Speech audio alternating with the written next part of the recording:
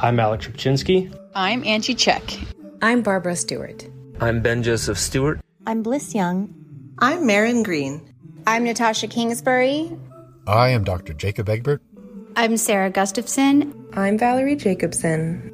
And this is the Holistic OBGYN podcast.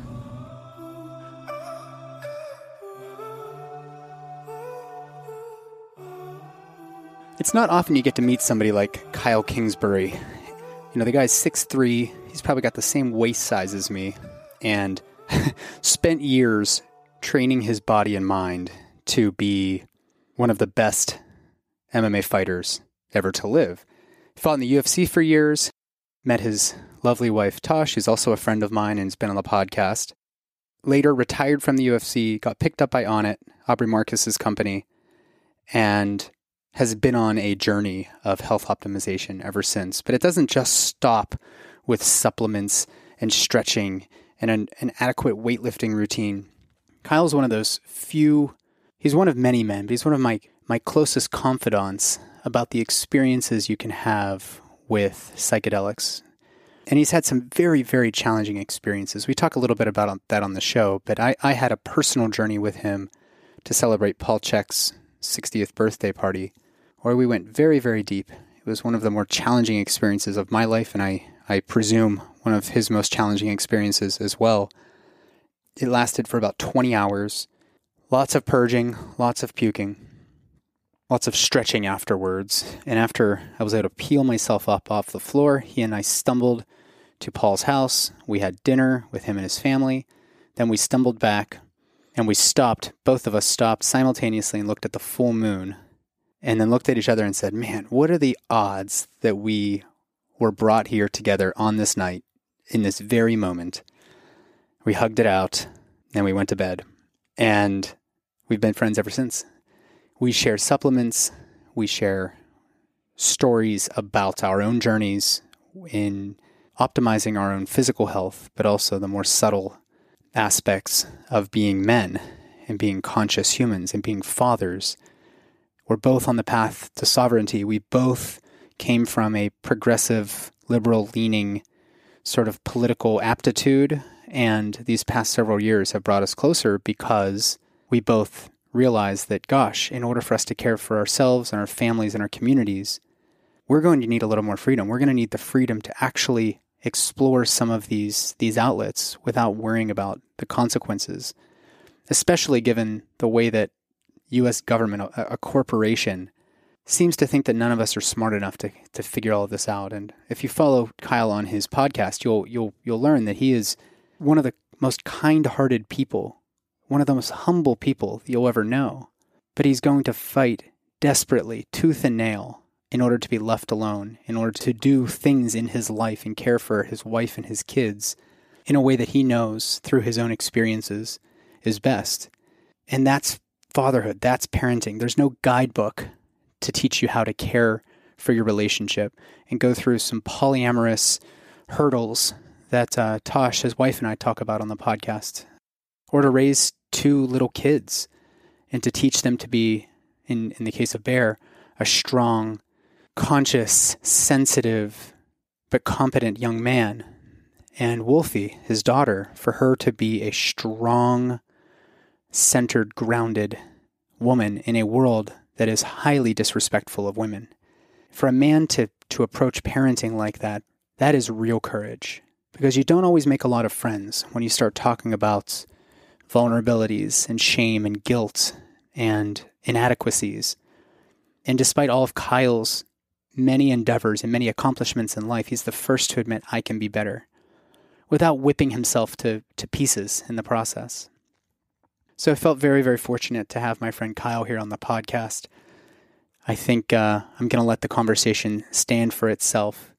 If you like this podcast, please go to iTunes, give us a 5-star rating. I'd really, really love to have a couple more ratings on there so that we can rise in the rankings a little bit and more people can find these conversations, because these conversations are what really, really matter. From one dad to the next, please enjoy my conversation with the one and only Kyle Kingsbury.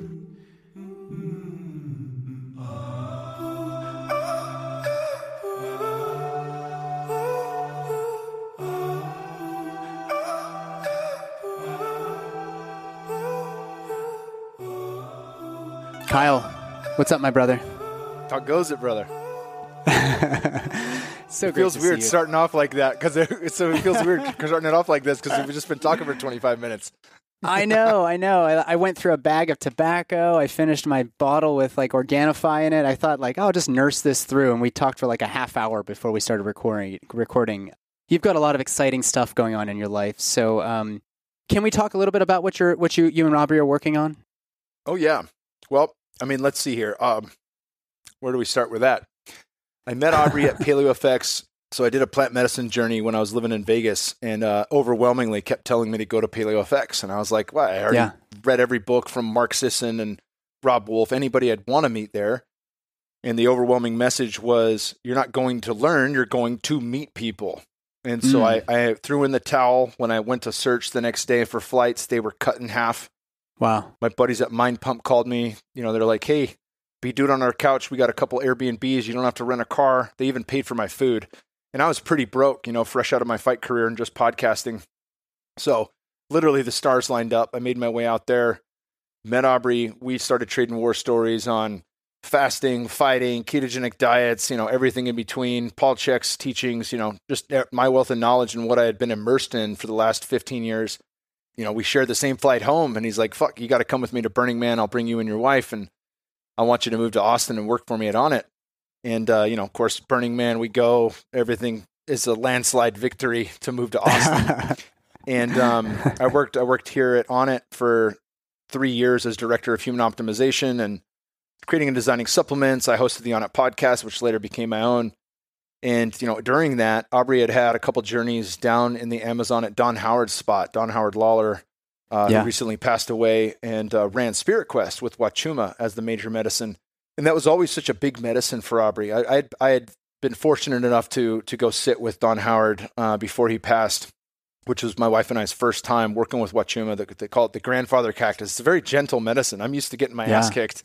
But he got so much from one journey in particular where he wanted to start something called, he wasn't sure what it'd be called at that point, but he wanted to help bring the kitchen sink of his life experience and all of his friends, you know, like me and Eric Godsey and Caitlin Howe and bring in the experts when we didn't know stuff, but just start to seed humanity with the navigational tools to be the very best version of themselves. Because when they increase, when, you know, we all know this from self-work, but when you increase your quality of life, your cup starts to spill over into everything else you do. You become better at your job, better as a partner, better as a dad, better at everything. Yeah. And life itself becomes more enjoyable. And that's not the goal. It's not the pursuit of happiness, but that becomes the side effect of the inner work. And so he started Fit for Service. He made me one of the premier full-time coaches with that. And both of us transitioned away from On It. You know, he stepped down as CEO. I quit within a couple of weeks just because, you know, he was my only boss here. And now I had a chain of command and all sorts of shit. And I was like, this is a little bit corporate for me. I'm just a fucking fighter and a good old boy in some ways. And, you know, not like the oligarchs, the good old boy, but, you know, just... I'd rather get punched in the face than have a fucking desk job. So if Aubrey wasn't, wasn't going to be the guy that I reported to, if he wasn't going to be the guy I had to report to, then I wasn't in. And, you know, we still work closely in Fit for Service. And really, you know, when lockdown started in March, and I wasn't sure, like a lot of people, I didn't know, like, is this the bubonic plague? Like, are we really going to get hit hard? Is this the Spanish flu? Like, we're going to see like 30% of the population die? I took it serious at first. I mean, I still take it serious, but for a different reason, right? And I'm sure you've illuminated that here. But I was really in his ear, you know, Fit for Service. The main juice of this is our face-to-face meetups. You know, we're in our fourth year, our senior year, and, you know, learning a lot for the first 3 years. Really, the medicine and the magic is in meeting up with people and taking them through the transformative experiences. And we do that, you know, 100% legally. We're not serving plant medicine and things like that. You know, we're taking people through breath work and different things that really have the same ability as an altered state of consciousness as a vehicle to get outside of our ego and dive deep within. And we do that. We do education. You know, I'm constantly talking about Paul Chek's work, How to Eat, Move, Be Healthy, the last 4 doctors you'll ever need, and HLC 1, and I'm getting ready to take HLC 2. I think both Aubrey and I have been a funnel for Paul and the Chek Institute, which is phenomenal because the world needs to know about Paul. But that's been really good, you know. And when lockdown started, it was like, oh shit! Like if they get rid of face-to-face meetups, we can do this online, but it's not the same thing. You know, it's not. It's not at all. The energy transfer, and you know this in podcasting, right? Like when you get face-to-face with somebody, we know each other, so there's chemistry here, and I love you. I'm not just blowing smoke up your ass. Like you're a fucking awesome dude, you know. So like having that love for you, we can have chemistry online. But for the most part, podcasts are always better face-to-face because you're within each other's energy fields. And it might sound woo-woo, but, you know, heart math has discovered this, right? You got an 8-foot field at your heart that is constantly interacting with its environment. And when you're standing in front of somebody or sitting in front of them, your body's intelligence is interacting with one another, right? So we couldn't lose that. So for really the last 2 years, I've been in Aubrey's ear, like we need land and we need it now. And he already had a ranch in Sedona where we're doing our events in the fall. It's like, if we get a property in Texas, that'll sure up for the spring. You know, then we throw a festival somewhere where there's still some sense of freedom. You know, not every state is the same, unfortunately, but we're going to throw a festival, you know, like a smaller burn with a lot of, you know, the higher end alchemy and tools given to people. That'll be this summer, but there's really the spring and the fall where we hit Austin. Lockhart, Texas is where the ranch is, 120 acres, and then out to Sedona on a 40-acre ranch in the fall. But that was really like a big, big thing for me. And then also being a dad, and we'll talk about, you know, fatherhood. Yeah. People always talk about being a provider, but you're also a protector.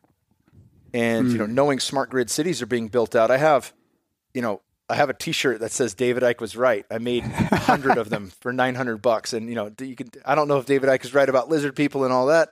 I'm just saying he was right about a lot. And one of the things that he was right about is smart grid cities being built out. And so, you know, we live in a brand new home we purchased a couple years ago. Every street light has a camera on it. And initially I was like, this is great. You know, I travel for podcasts, you know, it's under video surveillance. I won't have to worry about my wife and kids. And everybody's now I'm watching my family. I'm like, what the fuck is this for? You know, we had a guy, somebody came by in a black unmarked car and took photos of the front of our house. And I called up the builder and I said, this was early on, like within the first month. And I called the builder. I was like, hey, where does the video footage from those cameras go? And he had no idea. And I said, that's a problem. That's a big problem.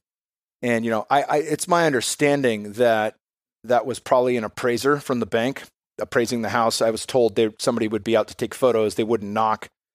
So hopefully it was just that in hindsight. I hope they don't make the mistake of entering our house uninvited. But, you know, being in Texas and I've made a terrible mistake. Right? That would be a bad mistake to make. Yeah. But I wanted to also surefire us, you know, what happens if it's required that we have a Vax Pass to go to Whole Foods, or if they close grocery stores again, or if grocery stores run out of food and toilet paper. Like what does that look like? You know, and you know, I've never been a doomsday prepper. I've always laughed at people who build out bunkers for nuclear fallout and shit like that. That's not, you know, ultimately where I've gone with this. But at the same time, there was a guy on Rogue, I forget his name. He was writing a book, kind of poking fun at that whole genre of people. And the more he studied it, the more he understood, like, if not, you know, fully, you know, when you get into the extreme versions of that, but partially, there was always intelligence with that. People, for humanity forever, for time immemorial, as long as we've been here, always prepped for the long, hard winter. We always prepped for going without. And that meant canning and preserving foods, fruits and vegetables. If you had extra peaches you weren't going to eat and they were all going to go bad, how can I preserve that for later? So that I have peaches in the wintertime, right? Or how can I cure my sweet potatoes so they'll last from the fall into the winter, right? Like, these are just general human skills that people had and forgot, much like hunting, right? So as I become more immersed in that, as a dad, that helps clear up bandwidth so I don't have to worry about that stuff. So this ranch in Lockhart with Aubrey has really become, you know, a vehicle for Fit for Service, which is our life's work. It's my vocation. Simultaneously, it is a biodynamic farm. You know, I'm working with Jared Picard, a buddy of ours, and brother to Jason Picard, Czech's longest student. I'm working with Chad Johnson, who's a permaculture expert from Minnesota, which is important. You know, South Texas, we've experienced a couple big snowstorms and freezes the last 2 years. Colder than it's been in 30 years, back-to-back years, right? So right. if somebody's got their permaculture experience in Costa Rica, it's a totally different landscape. But if this guy can do that in Minnesota, he's our guy. And so we're going to build out quite a bit coming up here in a month. I got my dad coming out for a month. Aubrey's invested $200,000 into building out this farm. We're going to have high fences installed, or $300,000 now. You count the high fence. High fences are installed. We're going to have black buck from India and a bunch of other exotic game for hunting and just to help heal the land. We want to be in right relation with the land, and we want different herbivores and ruminant animals to poop and heal the soil. And we're starting off in a great place with soil quality. We've had tests done. We're already at 3% average organic material, which is huge. I'm buddies with the guys at Rome Ranch, and they say that most European tilled soil is down from 8% organic material. That's where like Stamets hunts for mushrooms, 8% when nature is thriving, down to 0.5% from modern farming practices, right? Not even counting glyphosate and all the shit we're spraying in the ground, 0.5%. So to start at 3% average is huge. It's a great starting space. Yeah. We were drawn to the land drew us in, and I'm super pumped. There's nothing that's ignited me like this in probably since I started my fight career, to really be able to heal the land and in turn allow the land to heal us. And it will be a healing center, not just for fit for service, but a 501(c) church that serves Wachuma. So now legally we can participate in the very plant medicine that gave Aubrey, the brilliant idea to start Fit for Service. And that's already going strong. We'll be cultivating, growing our own medicine as well, all legally and on the up and up. And I'm just fucking thrilled to be a part of that on every level of the game. What we're going to be able to do there is truly special. And if you look at the world right now and everything that's going on in it, there's a million ways to help, and they're all right. We fail when we say, like, how come nobody's cleaning up the plastic? It's such a big deal. We got to clean the plastic in the ocean. It's like, yes. And how come nobody's cleaning the soil? They keep spraying. Monsanto got bought by Bayer. They didn't go away. They're still around, And it's like, yes. And how do we wake people up? There's so many people that are asleep. All right, we got to work on consciousness. What's the best way for that? Well, we got to give them tools, meditation, breath work, eating right, all the 4 doctors. Yep. And there's more, right? So like wherever we see that need and we feel best suited to attend it, then it's our job to attend it in the best way that we know how. And consciousness is one of the key foundational pieces with the Great Reset going on, or attempting to go on. This great awakening that's taking place is all about consciousness. It's all about how we view the world externally and how we interact with the world internally. And the greater we come into our own self-mastery, the greater it becomes, or the easier it becomes to really see the world as it is. And from that, they say in as above, so below. Yeah, in Conversations with God, he says you cannot disown something until you own it. Yeah. And I was like, man, that's brilliant. And it's a hard one, right? It's a hard pill to swallow. Because it's very confronting. Yeah. And we have to acknowledge, like, there is fuckery going on in the world. And when we acknowledge that, then we can say there's a better way. Let's do something different. But it's been in my own personal experience and a lot of the people that I know who have had some sort of awakening to not just a personal awakening, but an awakening to the way the world is, an awakening to the way law is set up, an awakening to the way our governments work or not work, the way that Big Pharma works. And it takes some genuine self-work to be able to accept that and not crumble from the weight of it. I had a full-blown death process, which required grieving, loss, all the 5 stages of grief.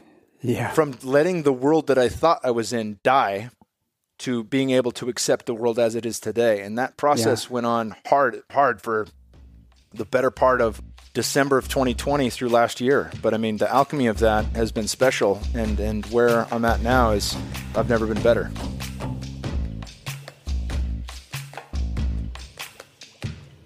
So when you go into the grocery store or your local drugstore and you walk down the prenatal vitamin aisle, you're going to see that a lot of the formulas there, they come as gummies, they come as pills. You got to take 1 a day. And despite you taking that, religiously, you're still finding that about 95% of women are nutrient deficient in pregnancy. So fortunately, there's a new company in the space called Needed, and they make a prenatal multi-essentials product that's super easy to take.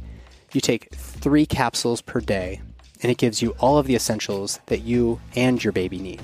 Their prenatal multi-essentials product includes supportive doses of 24 essential vitamins and minerals, including active folate, choline, which is important for the baby's brain and neurodevelopment, 2 active forms of vitamin B12 in order to manage mama's stress and energy levels, and active B6, which, if you didn't know, is like the number one thing I recommend to people for nausea.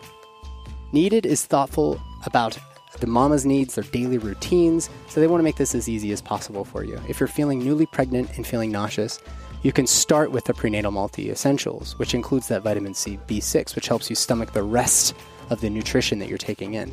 And then when you're feeling better, you can then easily pop over other products, which include the prenatal multi capsules or the powder options. There's no company I recommend more when it comes to meeting your prenatal vitamin needs than Needed. So try it for yourself. Go to thisisneeded.com, all one word, no dots, no dashes. Thisisneeded.com. Use code BELOVED, BELOVED, and you'll save 20% at checkout. Please go check them out, guys. You won't be disappointed. Let's get back to the show.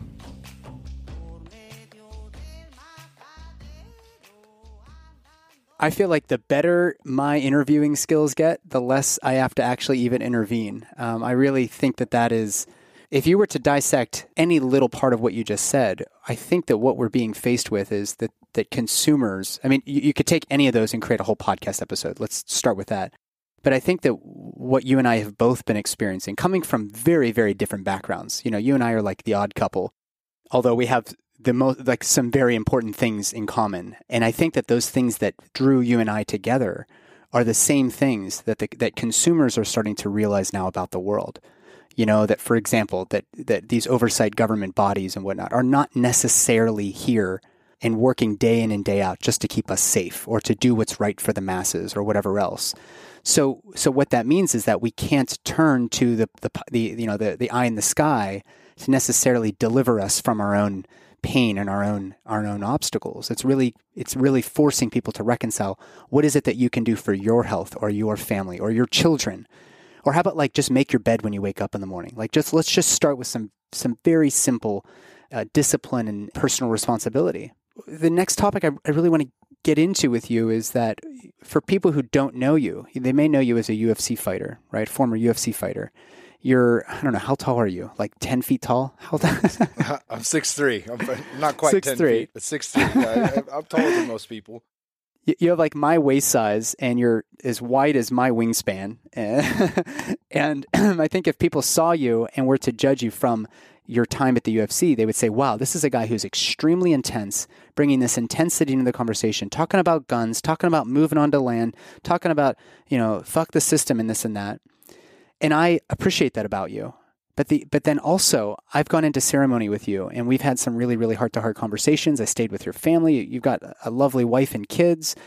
The topic of this podcast is generally, how can we better care for women? And if we want to fix the world, how can we do that by seeing women's healthcare or even the care for ourselves in the way that we connect with ourselves through a different lens.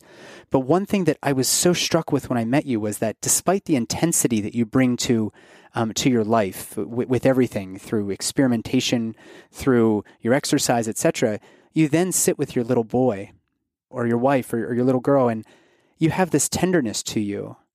And I don't know where that came from. I know that you've done a lot of plant medicines, mushrooms, those types of things, but I'm really curious to hear from you, Kyle. At what point did you decide, notice this shift taking place in order for you to show up as a more complete man that is not only just bringing the intensity, but also bringing the tenderness and the space holding for your children and your wife and community? That's a phenomenal question. Thank you, brother. First, let me just say, my life was challenging from a first world perspective. My parents fought all the fucking time. There was a lot of verbal abuse and it was the opposite of nonviolent communication. I have a great relationship right now with my father and my mother. We've come a long way, and my sister as well. I have one sibling. But all throughout that, there was never a lack of love. Both my dad would wrestle with me constantly. Both my parents, I don't know if they've even read the 5 love languages, but I'm pretty confident that everyone in my immediate family growing up and everyone in my family right now, we're all touch as the number one sign for love. Being able to wrestle and play with my dad, those are my favorite memories. And my mom, she'd yell sometimes if I was getting hurt or getting upset. She's like, knock it off. She'd get pissed off and worked up from it because she came from a violent home. But she was always super loving, and very affectionate, and I think that seed was planted from very young. Like, it was okay to show love through touch. It was okay to hold people. It was okay to snuggle at any fucking age. And I remember, like, I'd walk out of the UFC fight, out of the cage, and my mom, whether I won or lost, would want to hold me. She'd want to mother me, and I'd be like, get off me, Mom, but she just, that she'd never stopped wanting that. I'm always her little boy. And it took me having my own kids to get it, where I was like, oh, okay, I get it, Mom. You're not a fucking weirdo. They will always be my little guy, my little boy, my little girl. I get it now, I actually had plant medicines were a big part of that. In my very first journey, it was the second vision I had that day with ayahuasca. I became my mom, and as my mom, I grew Kyle in my belly, but on time lapse, so it was sped up. And I could just feel over the course of, several minutes, I just watched my belly expand. I felt all of her feelings for the 9 months. I felt incredible nervousness about being a mother for the first time. I felt incredibly unprepared. I felt all of the want and desire to do it better than my parents had done as my mom. And I could feel the genuine love she had for this little boy growing inside her belly.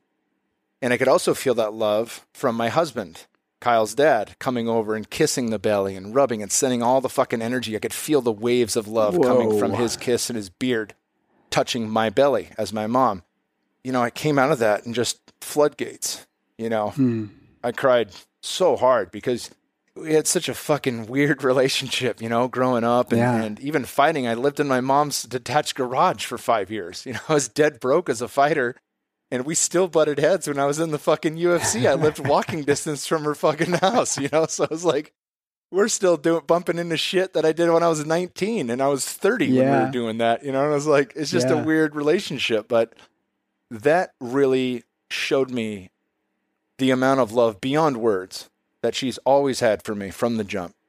The amount of care, the amount of nerves, the amount of all the human feelings that the first time mom has, and it was the ultimate perspective change where I could really be her through that and then come out of it and feel the overwhelming emotions that she's had watching me fuck up and, cleaning me up, making sure I didn't die from choking on my own vomit from over drinking, and taking me to the hospital when I've been hit in the back of the head with a beer bottle at 17, just every little thing.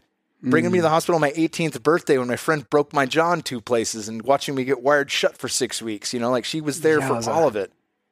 She was there for the first birth of Bear, for our child. She came with us to Stanford Hospital.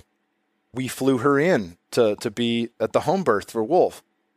She's been with me every step of the way. And so that tenderness, I think, has always lived inside me. And it is a common misnomer to think of fighters as like the ferocious asshole. I think a lot of them are teddy bears. I hung with Chuck Liddell for his last 2 fights in the UFC, and I lived with him for 6 weeks, and he's, one of the greatest of all time, and he is a big teddy bear, and he's fucking hilarious, and he's just a great guy to be around.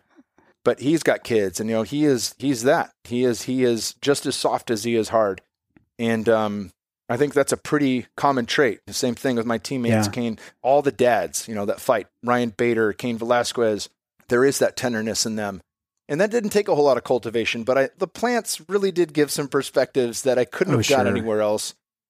They've been such an integral part of my life in transitioning from fighting and being able to let go of that identity and not stuck to it. Like, this is what I do. This is who I am. I was like, no, that's what I did. And it was awesome. Yeah. And when I learned as much as I could from it, I didn't need to hold on to that any longer.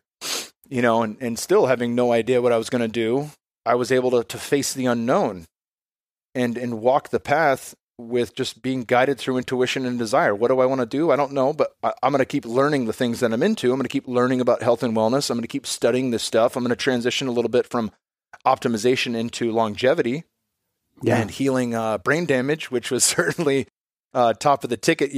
It's been a great path. And then the thing that softens you the most is when you become a dad, because everything that's undealt with from your own childhood will come back up. When we had Bear, I went through a ton of shit with my dad, really feeling back, and at different stages too. When we first started needing to discipline Bear and first getting pushback, it was like, holy shit. Like, I just saw the whole thing differently. I saw my entire childhood differently. I saw the pain of not knowing how to do it and really lived that. Whereas like, I don't know what to do. I don't know how to get the behavior to change. I don't know how to hold space for my son right now. And, my wife and I have rabbit holed a ton of books upon, her guidance and intuition. The Soul of Discipline by Kim Jong-Pain is one of my favorites.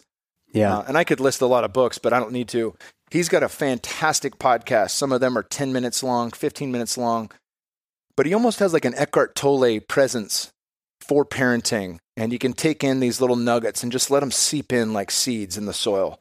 That to me has been an excellent tool for reimagining a different way to parent, because you can do all the plant medicine in the world, but you're still up against your shadow. You're still up against your conditioning. Right. And if I was raised a certain way, all of the books in plant medicine aren't going to change me. I must change me through action, right? And that's really a lot harder in practice. It's so much harder in practice than it is on paper, because intellectually we can grab that and say like, oh, of course, this is much better. They say that most ways that parents react are either with abuse, physical or verbal.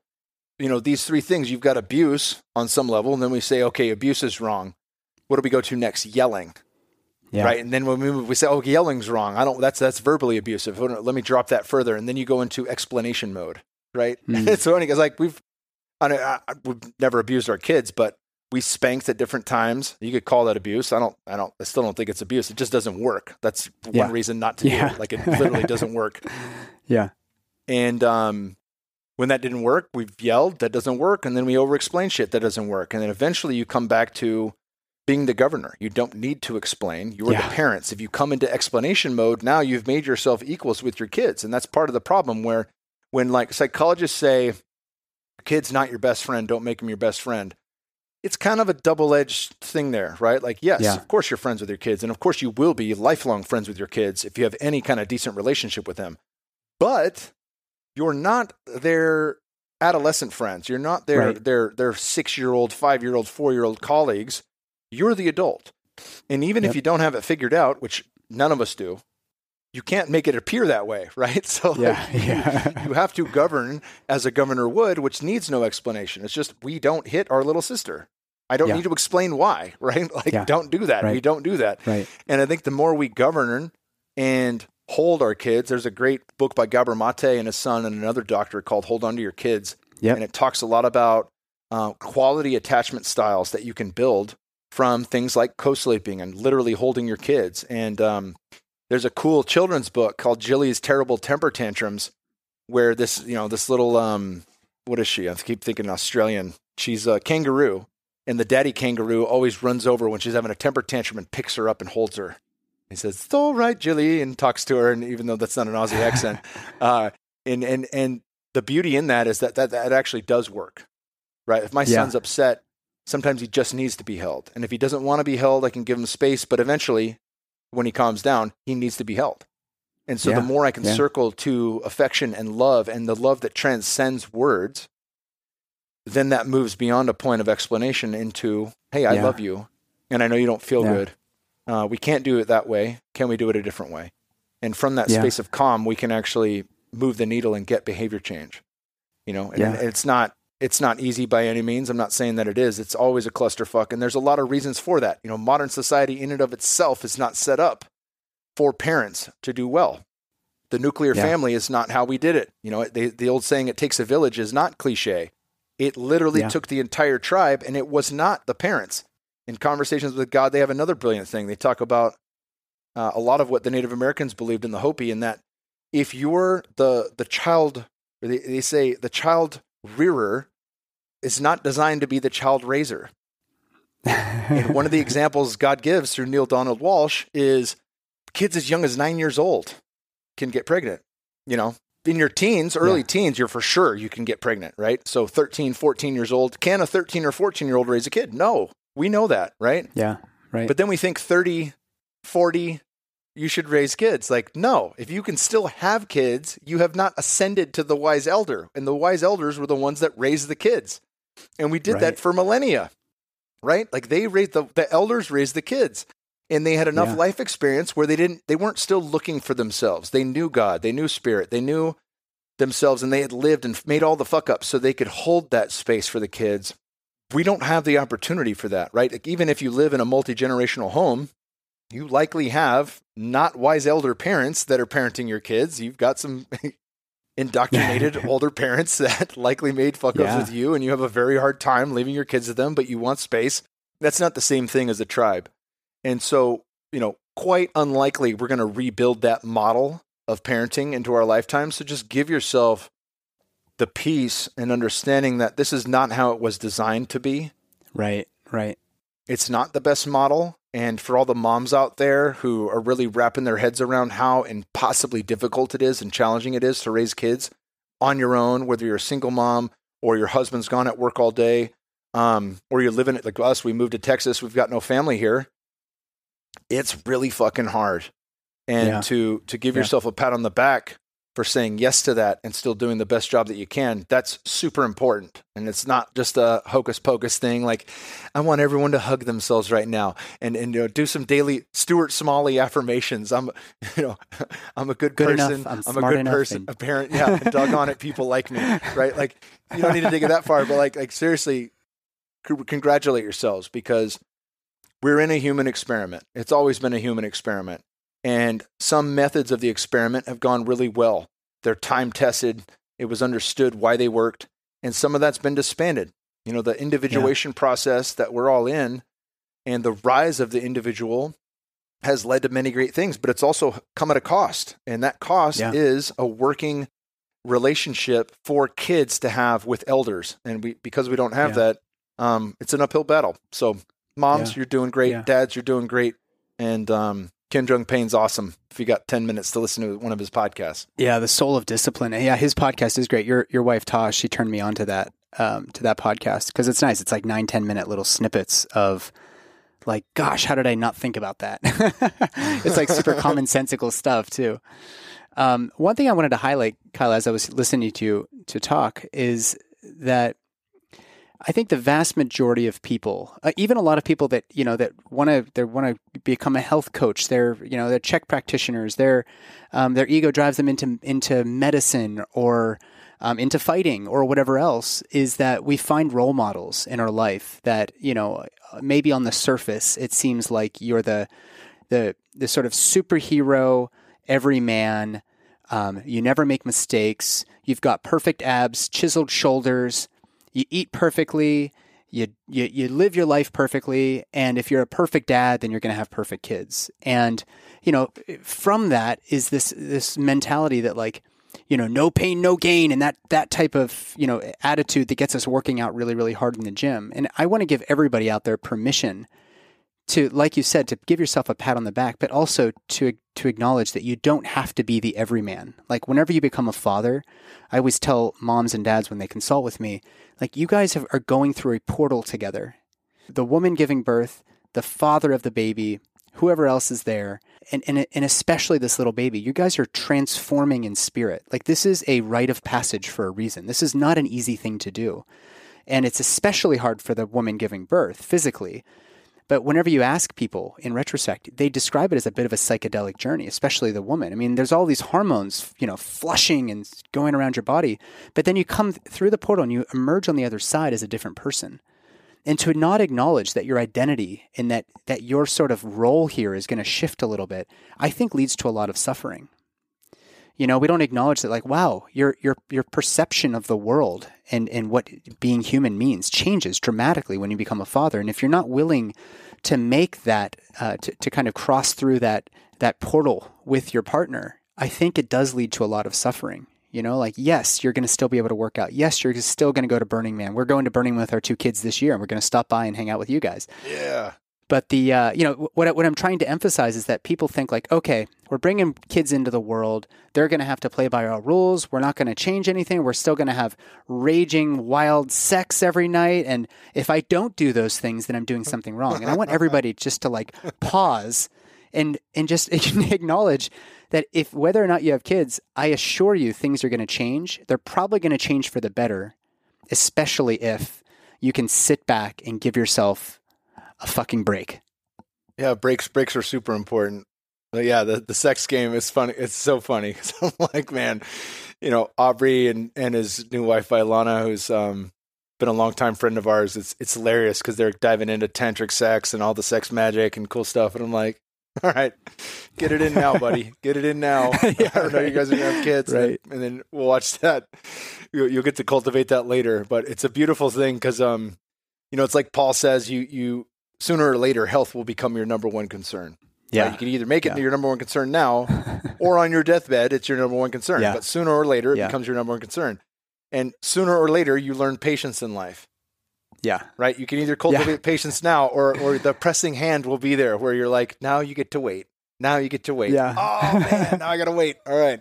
But, there's beauty in that too. There's beauty in whenever the connection time does get to happen. And it truly is the stars line up, right? Like I could take the day off from work during the week, give Tosh a big break from the kids, and Wolfie's up all night long. It's like there's just things like that. You just get curveballs left and right from your kids, especially when you have more than one. That's just a part of it. The more you learn to roll with the punches, the easier it becomes. But if if you're steadfast, like, then it hurts a lot worse, right? So it's just a matter of taking things in stride and keep moving, and trust. Yeah. It does get easier. It does get better. Jamie Wheel is a friend of mine and a mentor, and he's a little bit older. I like to think of him I like to think of myself as on Jamie's trajectory with psychedelics and parenthood. But he co-authored Stealing Fire with Steve Kotler, yeah. because he couldn't write the whole book by himself while he had kids in the house. He waited until he was an empty nester to write Recapture the Rapture, which is all on sex magic. That was his life's work. Here you go. I got to do it when I'm an empty nester because the amount of time that takes would pull me away from being a dad. And when not everyone does it that way, but fucking kudos to Jamie, right? Because he gets it. He, as a father who has made mistakes, he understood. Wherever the pitfalls were, he's not going to make that mistake.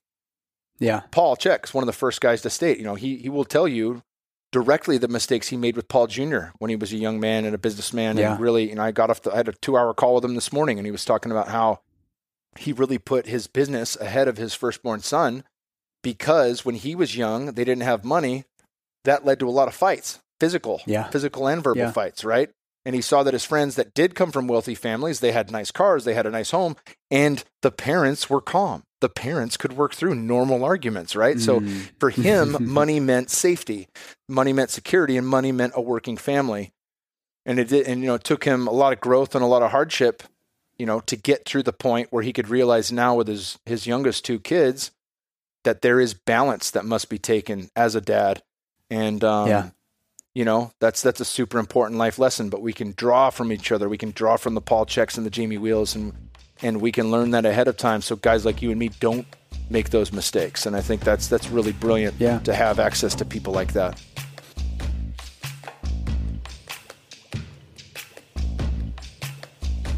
So simultaneously wearing the hat of a holistic OBGYN, a compassionate, patient-centered palliative care doctor, monetizing and continuing to put out great content through a podcast, being a great husband, raising 2 little girls, 2 years old and 4 months old, my attention is everywhere. And so in order to maintain the quality of my podcast interviews, I start every single episode with a scoop of Organifi Pure. This is a powder.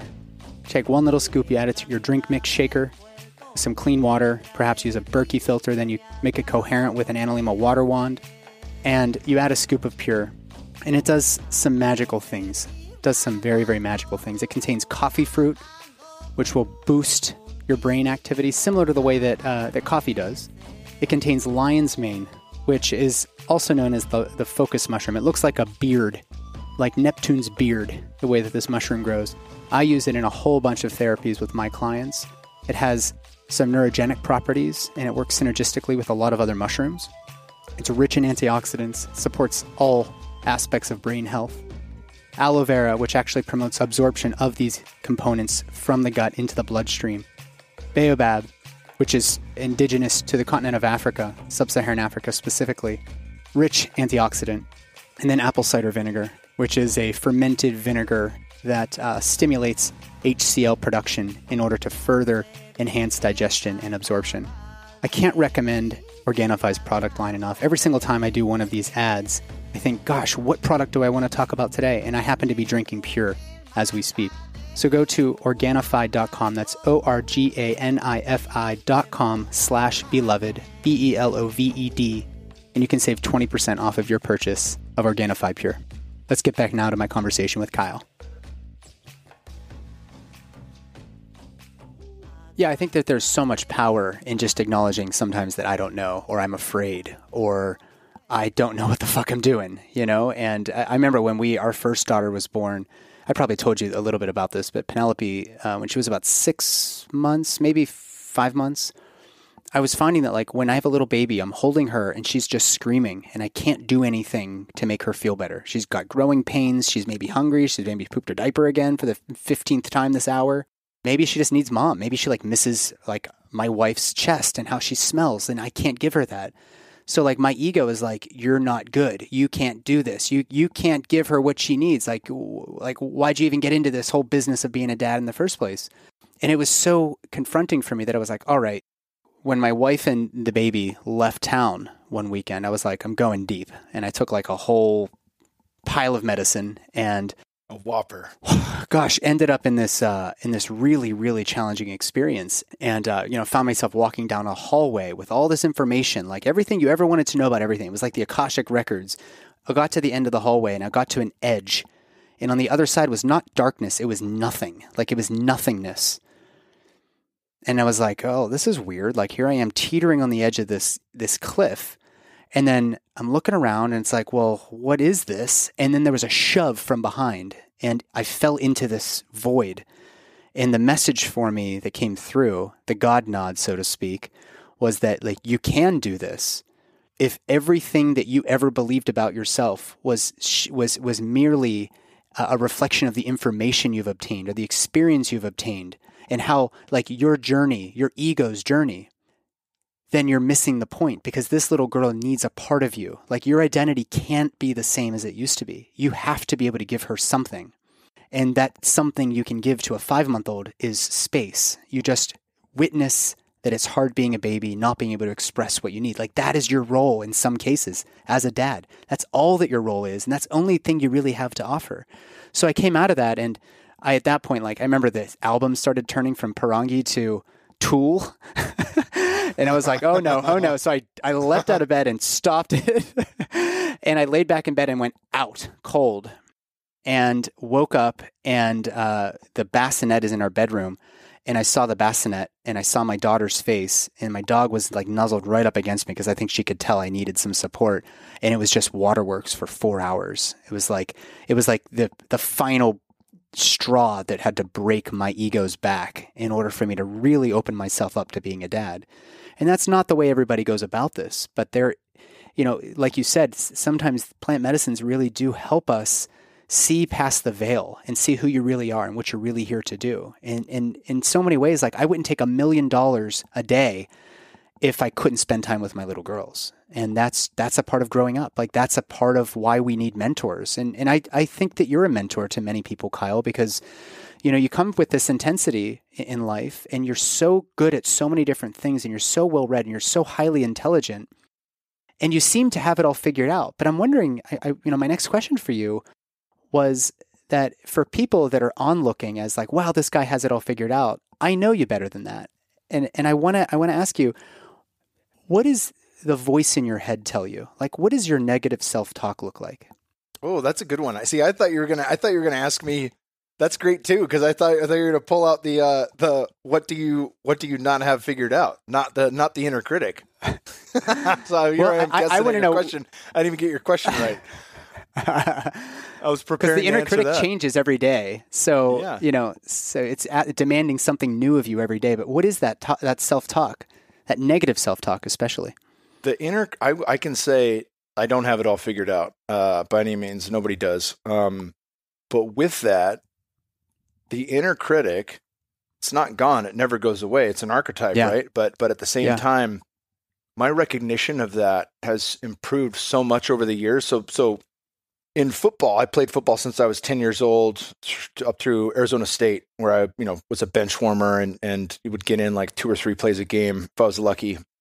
And my inner critic was dog shit. I mean, I literally beat myself up. If I fucked up on a play and didn't tackle a guy, I would punch myself in the helmet over and over again until the coach pulled me off the field, like shit like that, And fighting, I had to hone that because you're the only guy in there. Your coach can't bail you out. Nobody can bail you out, right? So like and I remember having fights where I never really mastered this in fighting, but I made it a primary thing to work on when I retired because I hadn't mastered it in fighting. But there was fights where I'd get taken down and the inner critic would start. Rather than getting back up, I would literally think, well, now, he just got another takedown. That's 3 for the round.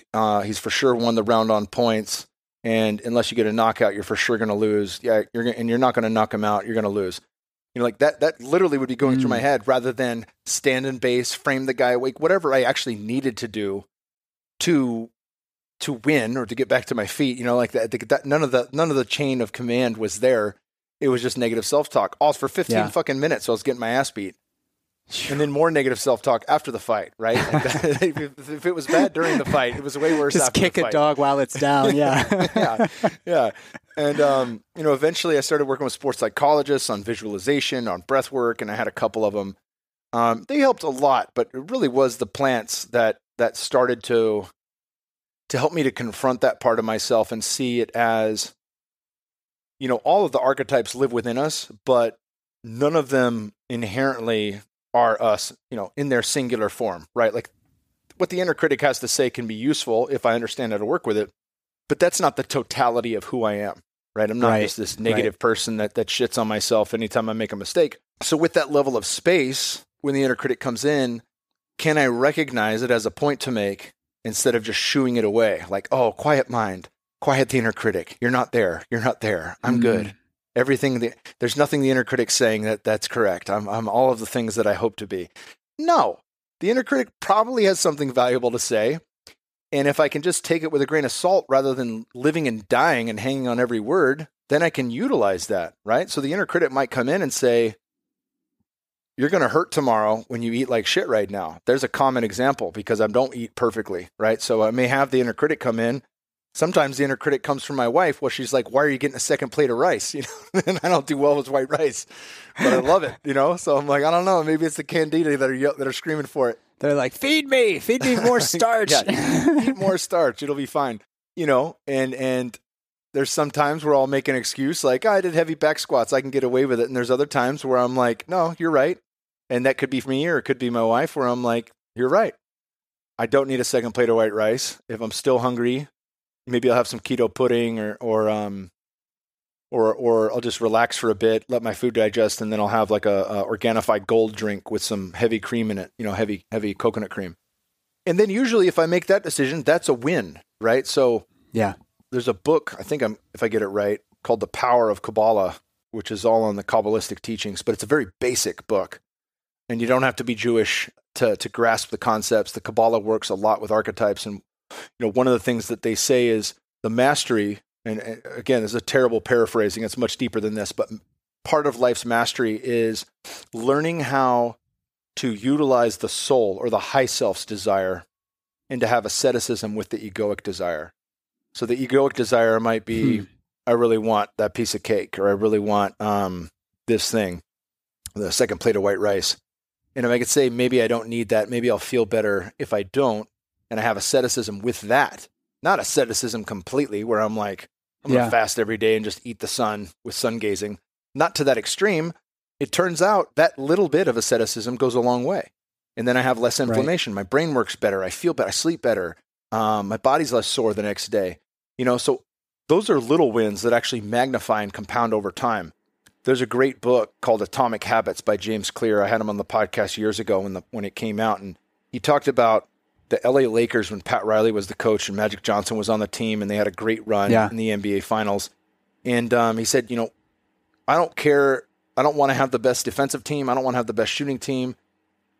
I want everyone to get 2% better in the most important things that basketball has: passing, shooting, defense, rebounding, and one other one, whatever the 5 were. Yeah. But it's just 2% better, right? And I think if we give ourselves permission to just take baby steps, there's an old football quote that I love too: inch by inch, life's a cinch; yard by yard, life is hard.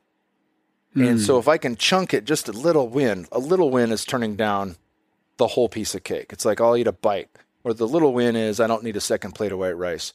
And then that little win could be I'm not eating it tonight. I don't need it. I'm just going to have greens and a steak and I'll be fine from that. And then I feel really good the next day, right? So I think having a working relationship with the inner critic, which is always there, has been one of the greatest gifts that I've received from plant medicines and the inner work, because it isn't something that goes away, but it's almost comical now. Like I recognize it when it comes in, and it's just kind of like, hey, bud, like, yep, you're a part of the squad. You're not the only voice on the inside. And then with that, I give myself permission to make mistakes. The inner critic's the hardest by far if I fuck up with Bear, by far. And I've had many journeys where I've gone in, and I've dealt with a situation with my son where I made a mistake months after the fact, a year after the fact. And I got to sit with that for 5 hours. And that 5 hours, when you cross the threshold, is eternity. There's no such thing as time if the dose is deep enough. That to me is the greatest impetus, because I know my soul's not going to let me just brush something under the rug. As we all know, if you've been down the rabbit hole, anything that any skeletons you've got in your closet, they're going to come out. They're going to come out when you get in the altered state, whether it's breath work or, a routine with flotation, sensory deprivation tanks and things like that. Like there is a way to hack into that. And once you do, what will you find there? Right. So understanding that's been a great guiding force with me, to take a deep breath and slow down when I don't know, if I'm feeling anger rise and it's like, I want to do this, this, and this. And my dad's in there and I'm fucking ready to go. And it's like, okay, I'm still fucking heated. I need a minute, and then from that break, then I can go through with it. Yeah. Yeah. But yeah, I think I don't have mastery in that yet, but I've come so far from where I used to be with the inner critic that it's not a high point of my focus anymore. It's something where I have a good working relationship with it. And, it is quite common where it's something as small and silly as food, and it can be as big as, a blow up with Bear, but always, there's love and compassion for that. There's that deep-seated remembrance of, like, at the end of the day, and this is no spiritual bypass, but when you make it to God, all is forgiven. There's no judge but the judge that exists within ourselves. There is no judgment day. There is no guy, in the sky. There's no St. Peter saying if you get through the gates or not. And there's no hell but the hell we create for ourselves. So with those fundamental understandings of consciousness, it is my work to be of a certain way to where I don't have the self-punishment, to where I don't have the hard self-reflection necessary for eternity in a plant medicine journey, and I think that's been a great guidepost as well when it comes to working with the inner critic. Yeah. You're clearly of the breed of somebody who is perpetually trying to get better as a man, as a friend, as a father, as a husband, but you also come at it with a certain humility that I think so many men would benefit from. It's not, your fight record is not your identity. For you, it's like, how have I bounced back from those times when I felt like I wasn't enough? And that serves us. There's some medicine in that sort of approaching life in that way, that, hey, like, it's going to be okay. Again, give yourself a break, because nobody else is going to do that for you. There's no medicine out there that eases the suffering that comes from the inner critic. And I do think that is, for men especially, when we're modeled that it's not okay to, emotionally express yourself. It's not okay to cry. Don't show too much excitement about anything. Just kind of ride that wave of life and be stoic and all this other stuff. Like, there are times when that's really critical and important, especially in times of crisis. But man, I can't tell you how many times I've cried with my daughter just because, she started saying, "Thank you, Dada," recently. And God, is that not the greatest thing? She has figured out how to put 3 words together to show appreciation for me. And all I did was open the door for her. And she looks up and says, "Thank you, Dada."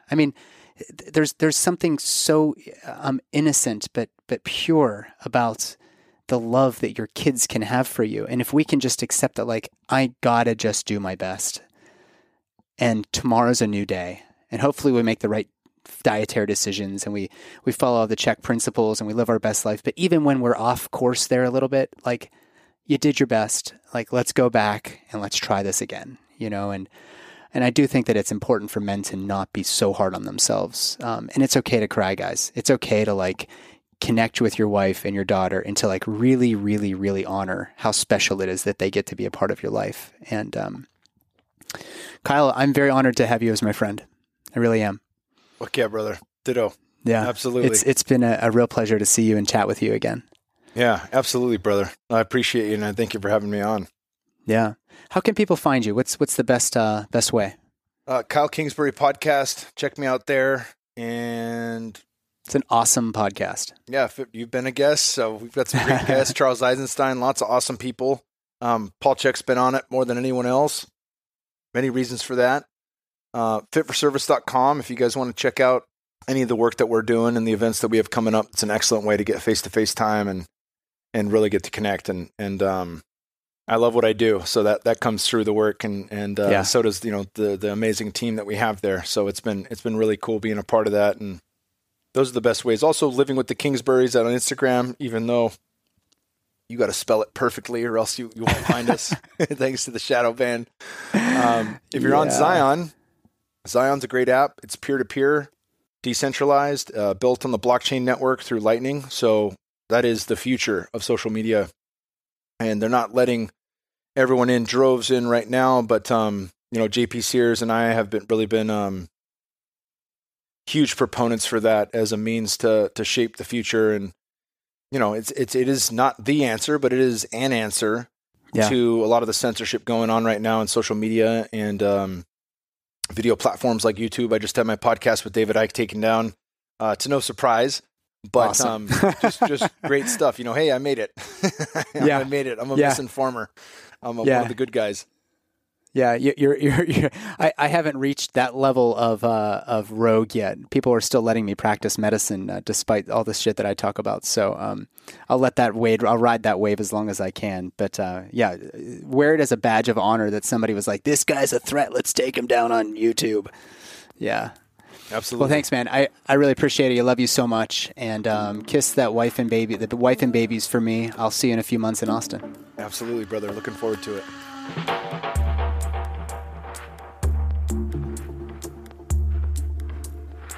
Everybody needs a man like Kyle Kingsbury in their life. Thank you so much, brother, for taking some time out today for the podcast to sort of reiterate what we talked about in the episode in brief.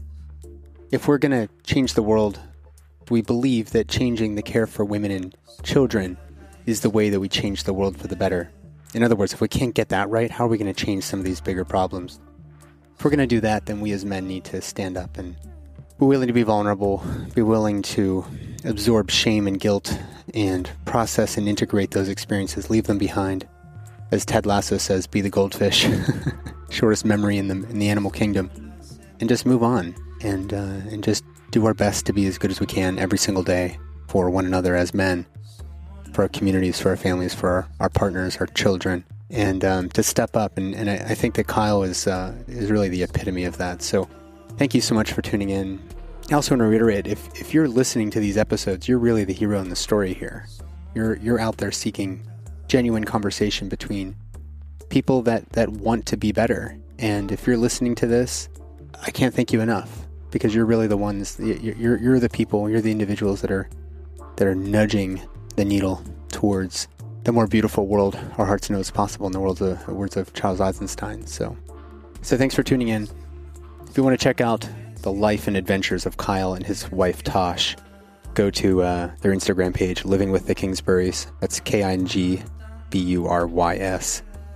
They put out a lot of great content there. Kyle's podcast is called the Kyle Kingsbury Podcast. It's sensational. Every single guest, every single interview he does is something that somebody like me, a newbie podcaster, just seeks to live up to. So you can find everything from the show, any references we made, you can find that in the show notes. That's at holisticobgynpod.com. We're a 501c3 providing entertainment, information, but we are not a replacement for any medical advice or care provided to you by your medical providers. If you want to find me, work with me, I do one-on-one consultations. I care for people before, during, and after pregnancy, into postpartum, before they even start thinking about conception. And you can book a consultation at belovedholistics.com. You can also sign up for my weekly newsletter there. I have a collaborator program if you're a health coach like Kyle, if you're a Czech practitioner, if you're a nutritionist, if you're a midwife, doula, birth educator, any type of doctor, healthcare professional, or it's just somebody out there caring for other people and you want an MD consultant regularly, subscribe to my collaborator program. You can have access to me and my allopathic toolkit, as well as all the other holistic healing modalities that I utilize in order to optimize the care for your clients and patients. Thank you so much for tuning in. I'll see you next time, everybody, on the Holistic OBGYN podcast. Take care. Bye-bye.